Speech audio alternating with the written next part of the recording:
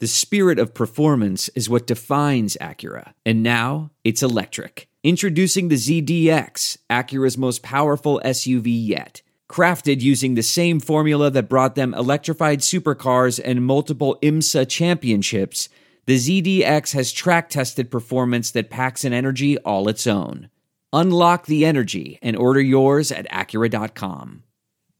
Oh my God, the 2021 Saints injury apocalypse is upon us, and there is only one thing that can help you get through it. That is the Saints Happy Hour Survival Mug. That's right. It makes any alcohol you pour in it to help you survive the Saints injury apocalypse taste 75% better. It's science. How do you get the Saints Season Survival Mug? You become a Saints Happy Hour annual subscriber. You get the mug for free, and you get 2 months off. You get access to this podcast every day. You get access to our Discord channel, which we talk Saints 24/7. It's amazing. You should do it. Get the Saints Happy Hour Survival Mug to help you through the rest of the 2021 Saints season. And you're going to need it for the offseason. You're going to need it for the draft. So do it. Go to saintshappyhour.com and sign up today. Ralph Malbrough here from Saints Happy Hour. You need to join us every Wednesday night at 9 p.m. on the Spotify Green Room app. We are talking Saints or anything New Orleans sports related. On Spotify Green Room, you can interact with us by asking questions or just laugh at me mispronouncing names. Download the Spotify Green Room on your iPhone or Android device, then follow Saints Happy Hour so you can join us every Wednesday night at 9 p.m. to talk Saints or anything else NOLA sports related. So do it. Download the Spotify Green Room app and join us every Wednesday night at 9 o'clock. We'll see you there. This is Sean Payton, head coach of the New Orleans Saints. What's with this Saints Happy Cast? This has to be the worst Saints podcast in the world. Ralph can't say anyone's name right. Andrew doesn't know football. Everyone has a hard time listening to Dave. And is Kevin even there tonight? The audio with this podcast, my God, the audio, it's painful. All right, everybody, welcome to another edition of Saints Happy Hour podcast.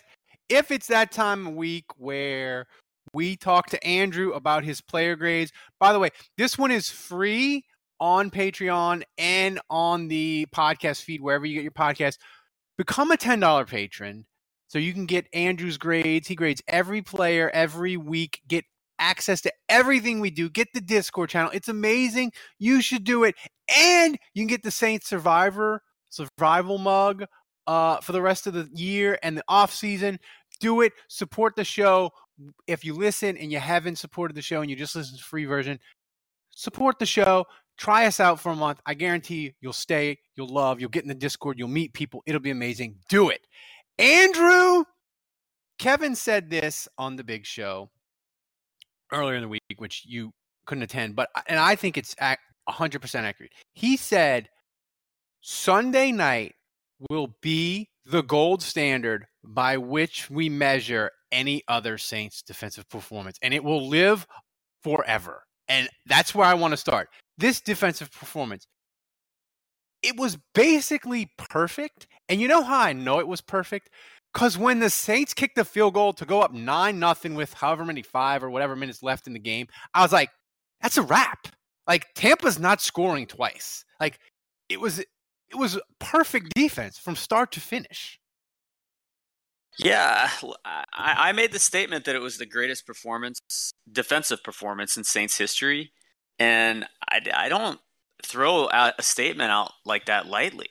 You know, I'm not one to sensationalize. It's like, when I say that, I mean it. And I've been a fan, as you know, Ralph. We both have been fans for a really long time. And I've watched, some might say obsessively, the Saints. That's right. And I remember a lot of games. And there is nothing that comes to mind that even comes close to this. And you mentioned the Dickerson game against the Rams in the 80s, but like, I mean, I don't know that the Dome Patrol ever played this good. And the Dome Patrol, they were insane. The Dome Patrol had, I think in 1991, they had like a 6-week stretch where they didn't allow a touchdown, and it was amazing. But here's the thing. Like those games they played, like you look at the quarterbacks, it's like Chris Chandler for Tampa, Wade Wilson for the Vikings. Like this would be the equivalent of the Dome Patrol going to San Francisco and shutting out Joe Montana and Jerry Rice. Like, yeah, because this is what you have. You have the greatest quarterback of all time, and I don't care that their weapons got injured. Tough shit, Tampa. They didn't score a damn point. They didn't have run a play. Well, they didn't come close. They didn't have a first and goal. They didn't come close to scoring a touchdown. Yeah, they missed a field goal. So well, no, they missed a field goal, but their Brady's fumble was inside the Saints 20. That's true. Yeah. Yeah.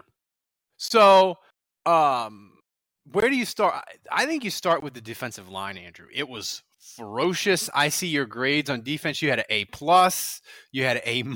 A+ for Cam. He was your player of the game. You had an A- for Davenport. You had an A for Onyemata. Like, give me 3 more weeks of this pass rush, please. Like, because that... Yeah, it's unfortunate. Cam just had a COVID, and Davenport's missed a lot of the season, and Onyemata was suspended. So, like, we never really got to watch those 3 operate together this season. And I mean, it happened for the first time a few weeks ago, but it's just taken some time. But it's really like you start to see. I feel like Davenport has been this way all season. Really, in every game, he plays like this. What's been weird is Cam and Onyemata, who I feel like have been grossly disappointing this season.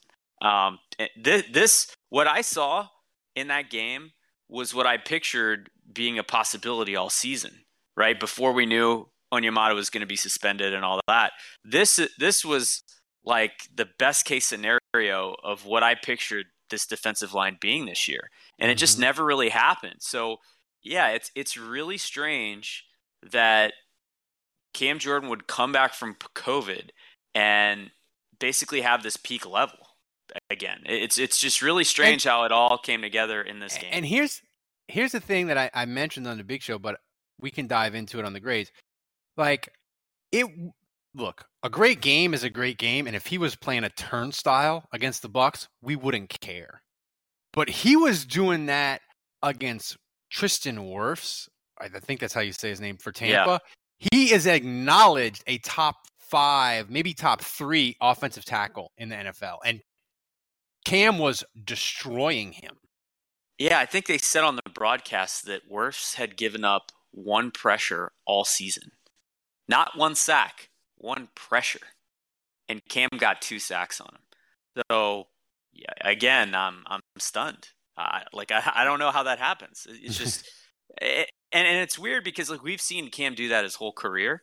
So like in that sense it's normal, but he's really been, I don't want to say poor, but if you're judging him against his standard, I would say the last 2 years have been disappointing for him. Yeah. And yeah, like I it's almost unexpected at this point. Like they kind of the pass rush was so good it kind of caught me by surprise. And it was There's no distance too far for the perfect trip. Hi, checking in for or the perfect table. Hey, where are you? Coming. And when you get access to Resi Priority Notify with your Amex Platinum card. Hey, this looks amazing. I'm so glad you made it. And travel benefits at fine hotels and resorts booked through Amex Travel.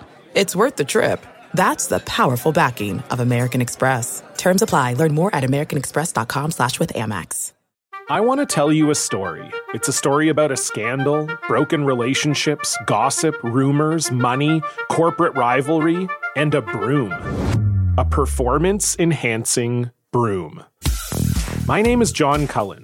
I'm a comedian, podcaster, and for 20 years, I was a semi-professional curler. And I want to tell you the story about how a single broom almost imploded the 500-year-old sport of curling. We felt like we were bringing a knife to a gunfight. It's the story of a superstar and his fall from grace. Well, I was being dragged through the mud. It's the story of 2 brother entrepreneurs with a dream. I said, that's great news. It's a story of intrigue. I still don't understand why we want to keep his name secret. The full story has never been told, so I'm going to tell it. Broomgate, how a broom almost killed curling. It was a year I'd like to forget. To listen to Broomgate, search for Broomgate in your favorite podcast app. That's all one word, Broomgate.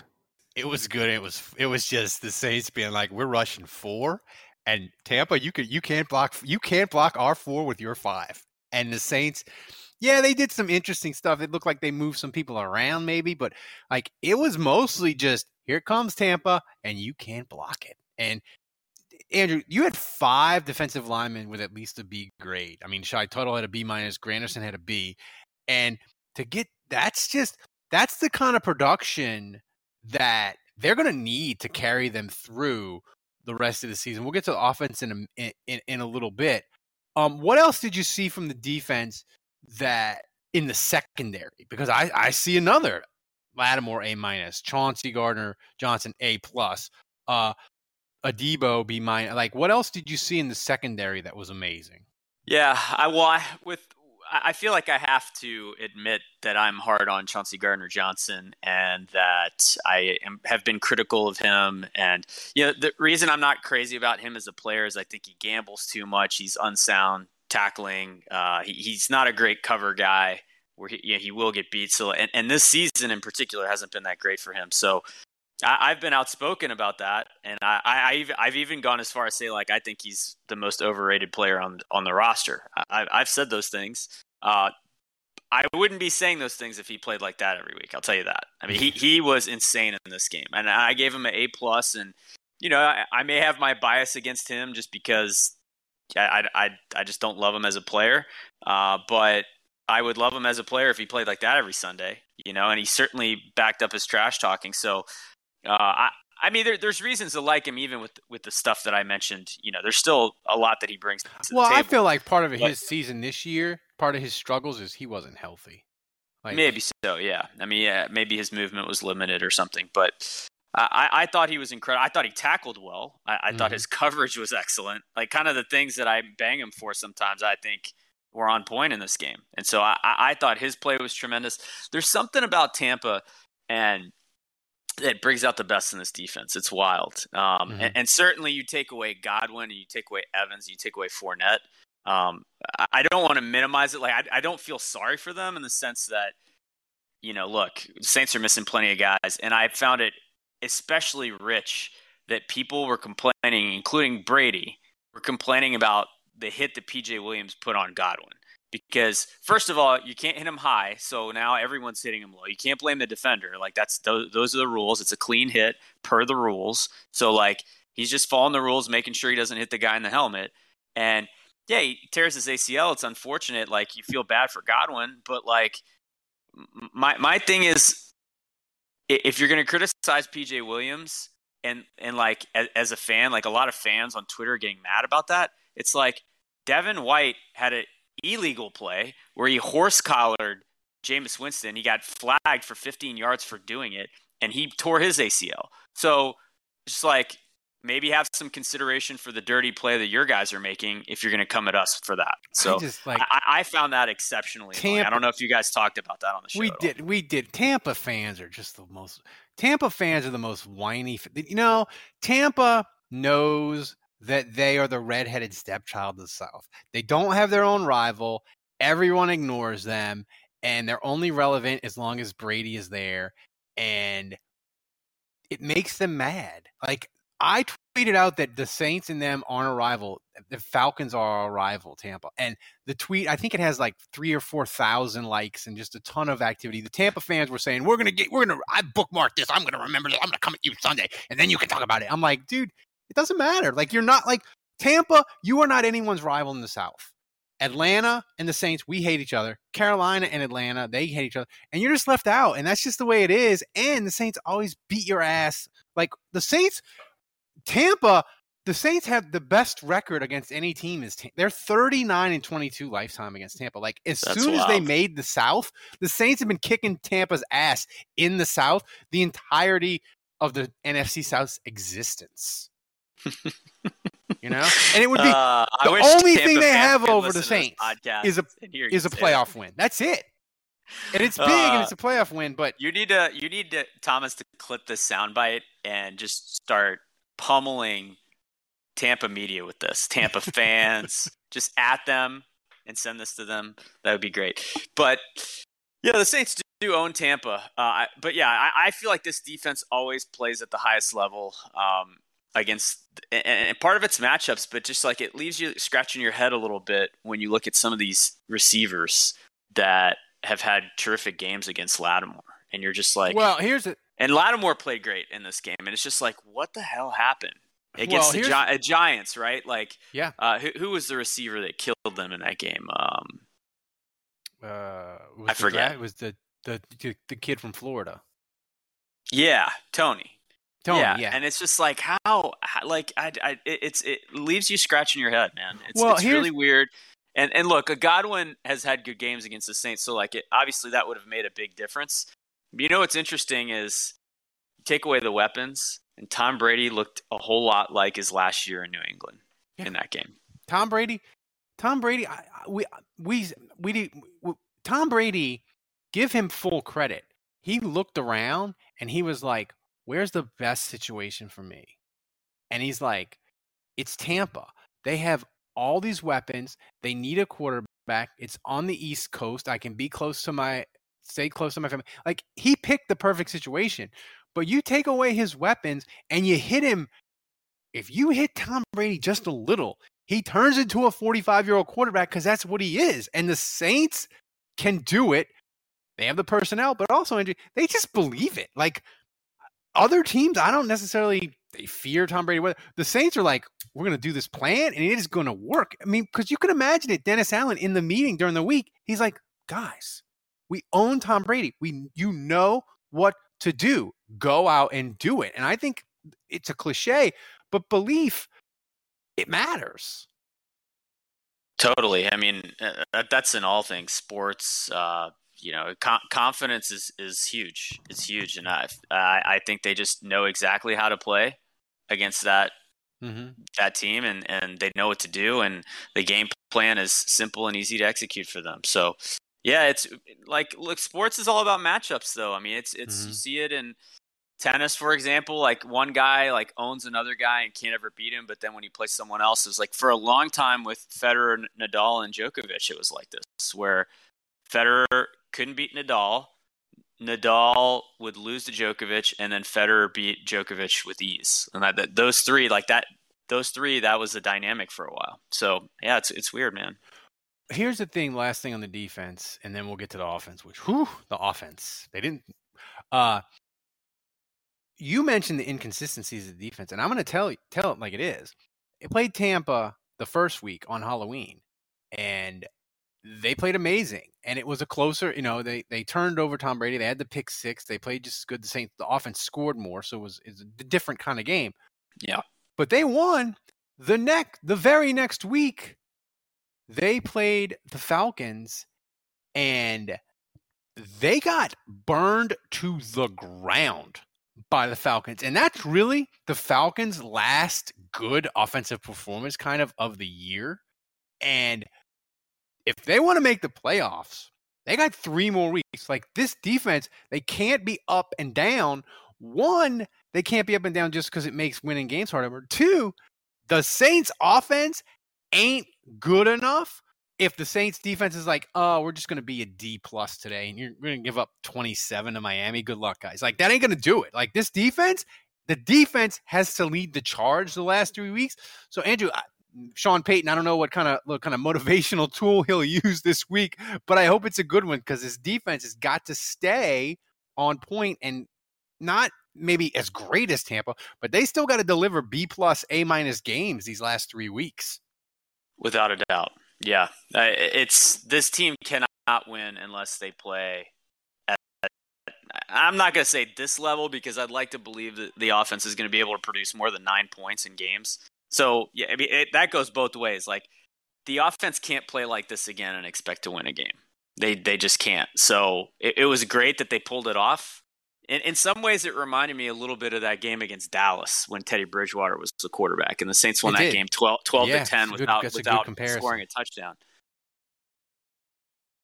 But it's one of those things where I just am surprised that it's like, it's not being talked about more. And I think part of it's too, just like, we want to revel in the ridiculousness of that win. But this offense was positively awful. And so I feel like, look, we can't expect the defense to play a game like that again. Pitching a shutout is super rare. If they can hold a team under 20 points, I think in general you feel like you have a decent shot. Offensively, like they got to put the ball in the end zone at least a couple times. Well, and the thing is, they have to. The offense, Marquez Callaway was the player of the game.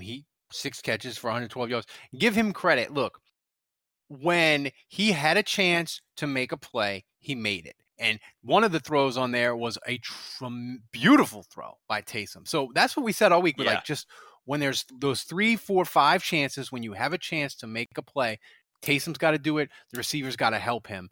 And they did it just enough.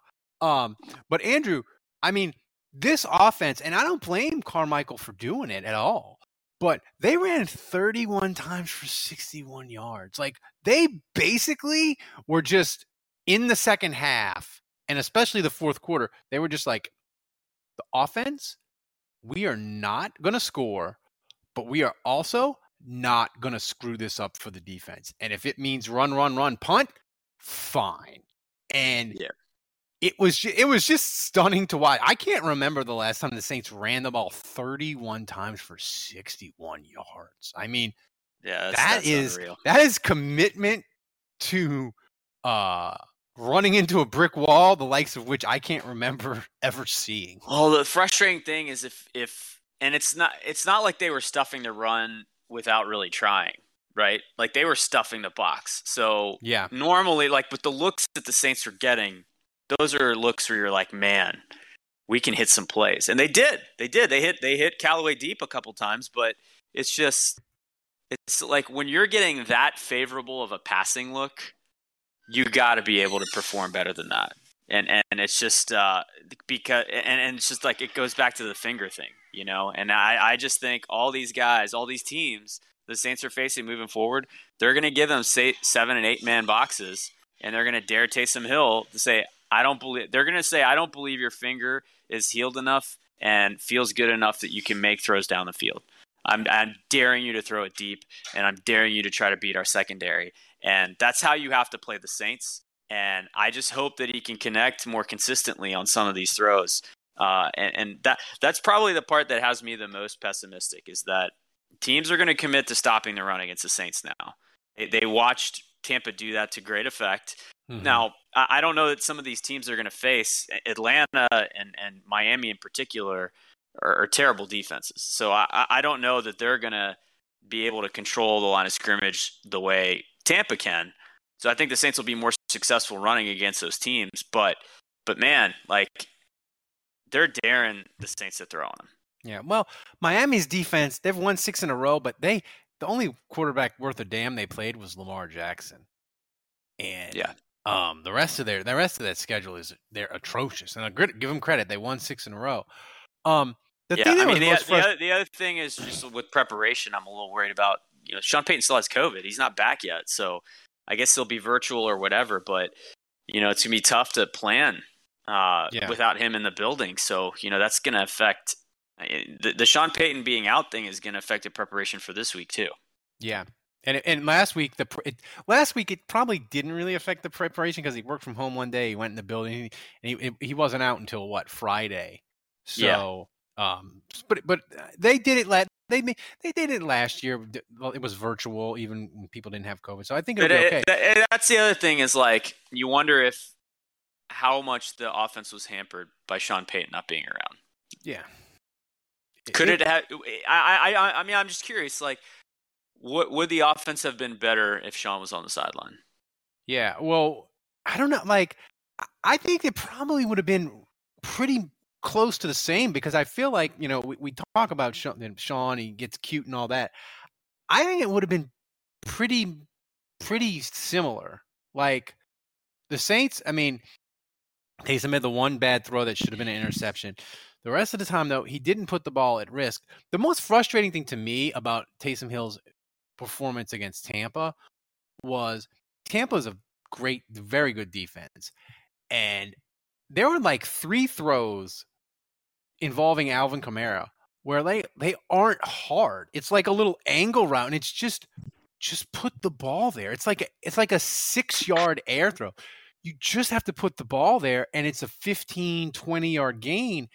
And that, to me, was the most frustrating thing about his performance. Because if he hits 2 of those 3, Andrew, he's 15 of 27. He's probably got 200 yards. And the Saints would have had another scoring opportunity. Like, I'm not asking him to be even a passable quarterback. It's just like, dude, these easy throws, you gotta make them. Like, they're not like, I would say 20 plus quarterbacks in the NFL make 2 of those throws 99% of the time. I'm with you. Yeah, look, he completed 48% of his passes in that game, and I think for the year, let me look at his. I'm going to pull up his stats right now. For the year, he is at 55% completions, and for his career, he's 64. So, he's down about 9 points from his career average. So you're lying to yourself if you don't think the splint is affecting his throws. It's just, it's affecting his grip on the ball, and so it's costing him accuracy, and that's just a fact. And look, I still believe it is what it is at this point. I still firmly believe that he's the best option. That for them to be able to win games, I think he's got to be in there. I really do believe that he's a better option over Trevor Siemian, even with his finger injury, because of what it's more difficult to defend.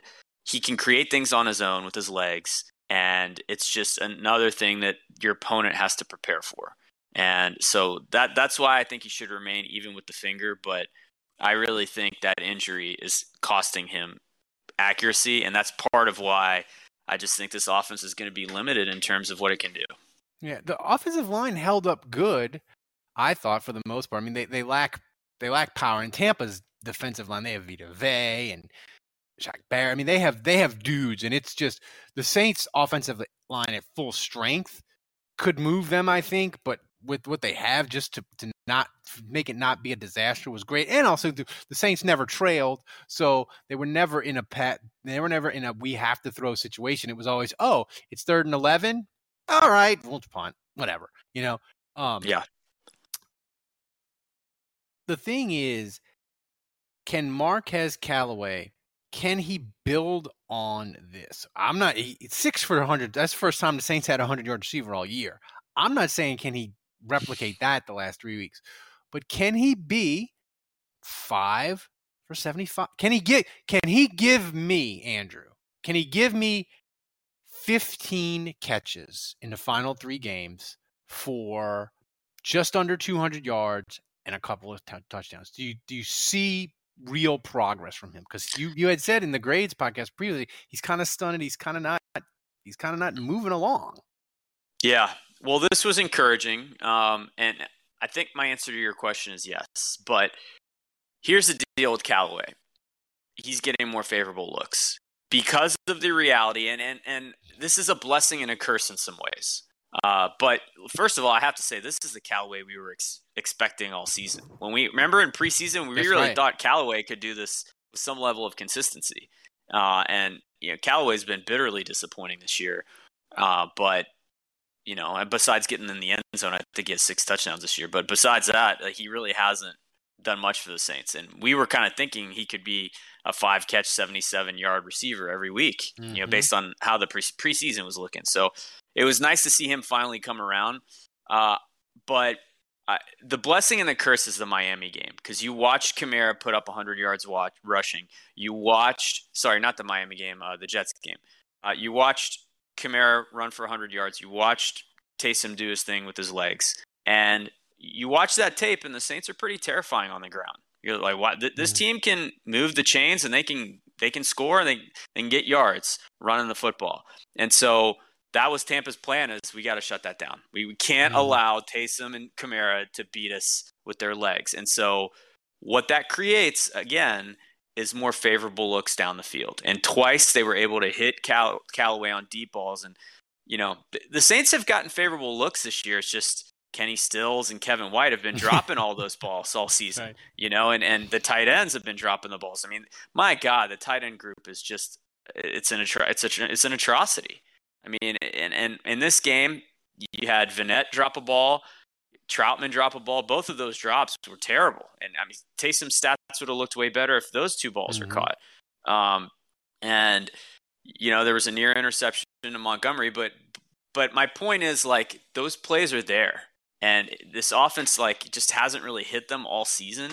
And Callaway is going to get favorable looks because of how the defenses are playing the Saints right now. And I'm not sure that when Simeon was the quarterback and when Kamara was out and Tony Jones was in there or whatever, I'm not sure teams are like, yeah, we got to stack the box against this team and give them a favorable passing look.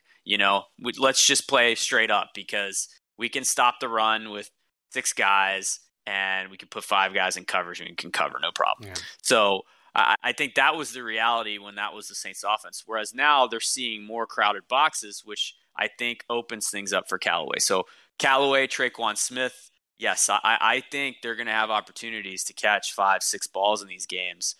And they just have to step up and actually make those plays. And remember, listen, just there's I've said it the last couple of weeks, and I said it going into the Jets game, is like there's a sense by fans that like any defense can just stop the run by stacking the box. It's like, well, you stack the box and then the team can't run. That ain't the case at all. Like the Jets, they knew what was coming. They knew what they needed to do, and they had no way of stopping it. I'll give you another example. New England is playing the Colts Saturday night, and it's a huge third down at the end of the game, and New England has to get the ball back. Carson Wentz had thrown the ball 12 times all game. Everyone in the freaking stadium knew Jonathan Taylor was getting the ball, and they stacked the box. And he made 2 dudes for Patriots miss, and he took it to the house and wrapped up the game. Like, so the Saints get the 2 tackles back, or even one of them. I mean, they could, there's no reason why the Saints can't facilitate a running game to better than what they got against Tampa. And remember, I agree. I'll give you another example, Andrew. When the Saints went to the Eagles, we were like, the Eagles are going to fucking run the ball. They did it to us. They did it to the Saints last year. We know they want to run the ball with Hurts. We're the number 1 rush defense. We know what's coming. This time it'll be better. And it wasn't. So, like, I still think, like, there's a chance that the Saints, like, even though teams know what's coming, the Saints will jam it down their throat. But we'll see, I guess. Yeah. I just think there has to be enough wrinkles. I thought actually in this game that the zone read stuff was pretty effective. That was one of the few things that worked offensively was when they would do the zone read and Taysom would bounce it outside. And that's where, as the edge defender, you got to make a quick decision whether you crash and chase the ball carrier or the running back, or if you kind of stay contained, and then if he does hand the ball off, that creates a crease up the middle for the runner. So, that's a really tough thing to defend and stay disciplined with. And I thought the Saints executed that pretty well. And Taysom's actually struggled with the RPO stuff in the past. The Wildcat, the zone read stuff. So he hasn't been as solid with that. And I thought I saw progress there. So that was impressive. Another play that we saw all the time with Michael Thomas that we really haven't seen much this year is that little wide receiver slant. And they ran it once with Callaway, and it got him 7 yards. And I've just been surprised we haven't seen that all year. When teams are given, and I think part of it's like these guys aren't getting much cushion, but the Saints have big receivers. I mean, little Jordan Humphrey would be a great guy to run that play with. Ty Montgomery's a powerful guy. I'd love to get the ball in his hands and see him, catch a slant like that. So, I think it's like, look, the little things are going to go a long way, and our tight ends can't keep dropping passes. That's the part that kills me, because it's like, whether it's Vanette or Troutman, I don't really care. But when you have a messed up finger and you really can't push the ball down the field, like, you need your tight ends to come through. Yeah, they just have to. The Saints, their offense is so limited that they just need every opportunity they have to make a play. They need to do it because it doesn't come along. And by the way, I know analytics is all the rage with go for it on 4th down and this and that. But I'm here to say in my best Jim Mora 1990s vibe, bleep your analytics. The Saints need to be kicking field goals. Like, they cannot give away points, Andrew. And I know it will drive people crazy. But, like, when they're in situations, I won't mind the field goals. And I know the temptation is Taysom's so good in the power, but I think the Saints, they need to get any points they can get, especially early in games. Yeah, completely agree. They have to just take whatever they can get, because the cost of a drive coming up empty, to me, is just, you don't know when you're going to be in that position to score again. That's right. It may be a full quarter before you're back there. You know, you got to take your points when you can get them. So, I mean, we're recording this podcast on a Tuesday afternoon. I'm still high off of that Tampa win. It was as fun a regular season win as I've ever had as a Saints fan. Like, it really was. Like, I probably enjoyed it as much as I enjoyed them beating the Eagles on the road in the playoffs. Like, it was that enjoyable for me. You didn't get to say that on the big show. Final thoughts. I mean, I'm still euphoric over this win like 3 days later. Yeah, I was reading a tweet about the Saints secondary coach, Chris Richard, or Richard, however you say that, and he's talking about Chauncey Gardner-Johnson's superpower, which is talking trash, but also backing it up. And he actually compared him to Richard Sherman, which I thought, wow, that's Richard Sherman is a tremendous. That's right. Player, and for him to put him in that sentence is incredible, to compare Chauncey Gardner-Johnson to him. But, his point was, a lot of times when guys talk trash, it can become a distraction, or it takes away from, and the superpower is that CJ has the ability to do that, and it like ramps up his focus, it ramps up his intensity. The other guys feed off of it. And, he's like annoying, but like not to the point where it's a distraction to what he's trying to do. And so that's the comparison. Yeah, and I think that's what Richard Sherman is absolutely at his best. That is a good description of him as well. I'll make a comparison that I know you'll like. I used to ESPN back in the day. They don't run them anymore. They used to have this show called Sports Century, and they counted down like the 50 greatest athletes of the 20th century. And I don't think John McEnroe wasn't on the list, but they continued to do the show for like 2 or 3 years, and they would just do an athlete, random one, and they would do it was just like an hour biography of him.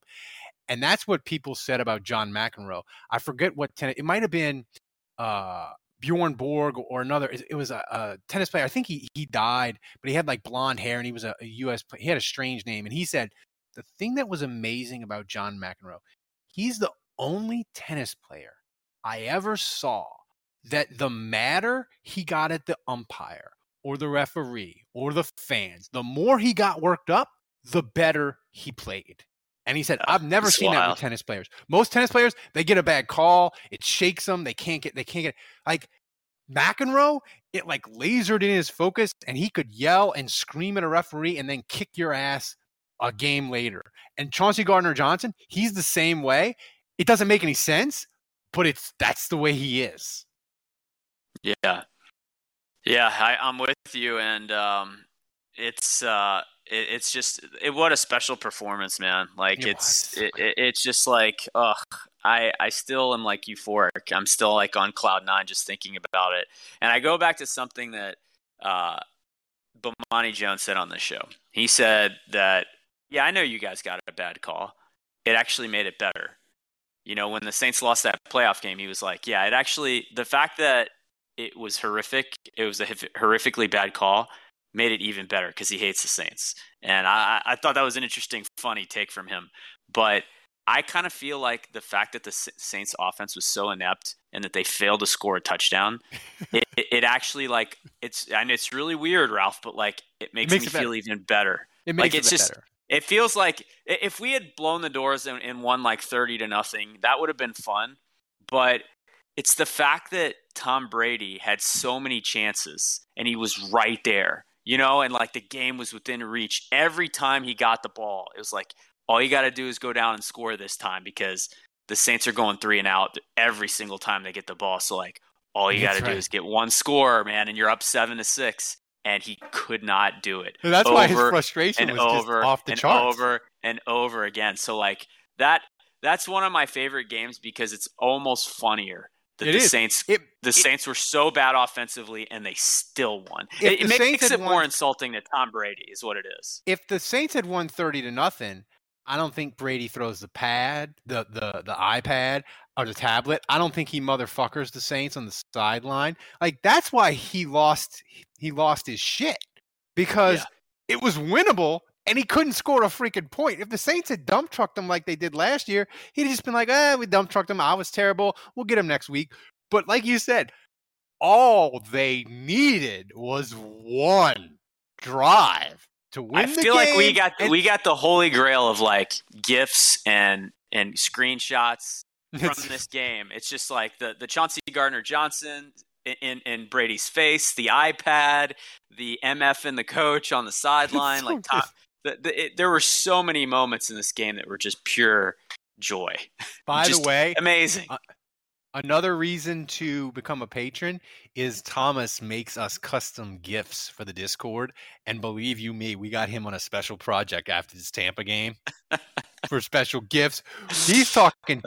Him and Dave are having a meeting today about a T-shirt. I won't jinx anything. We'll see what they come up with.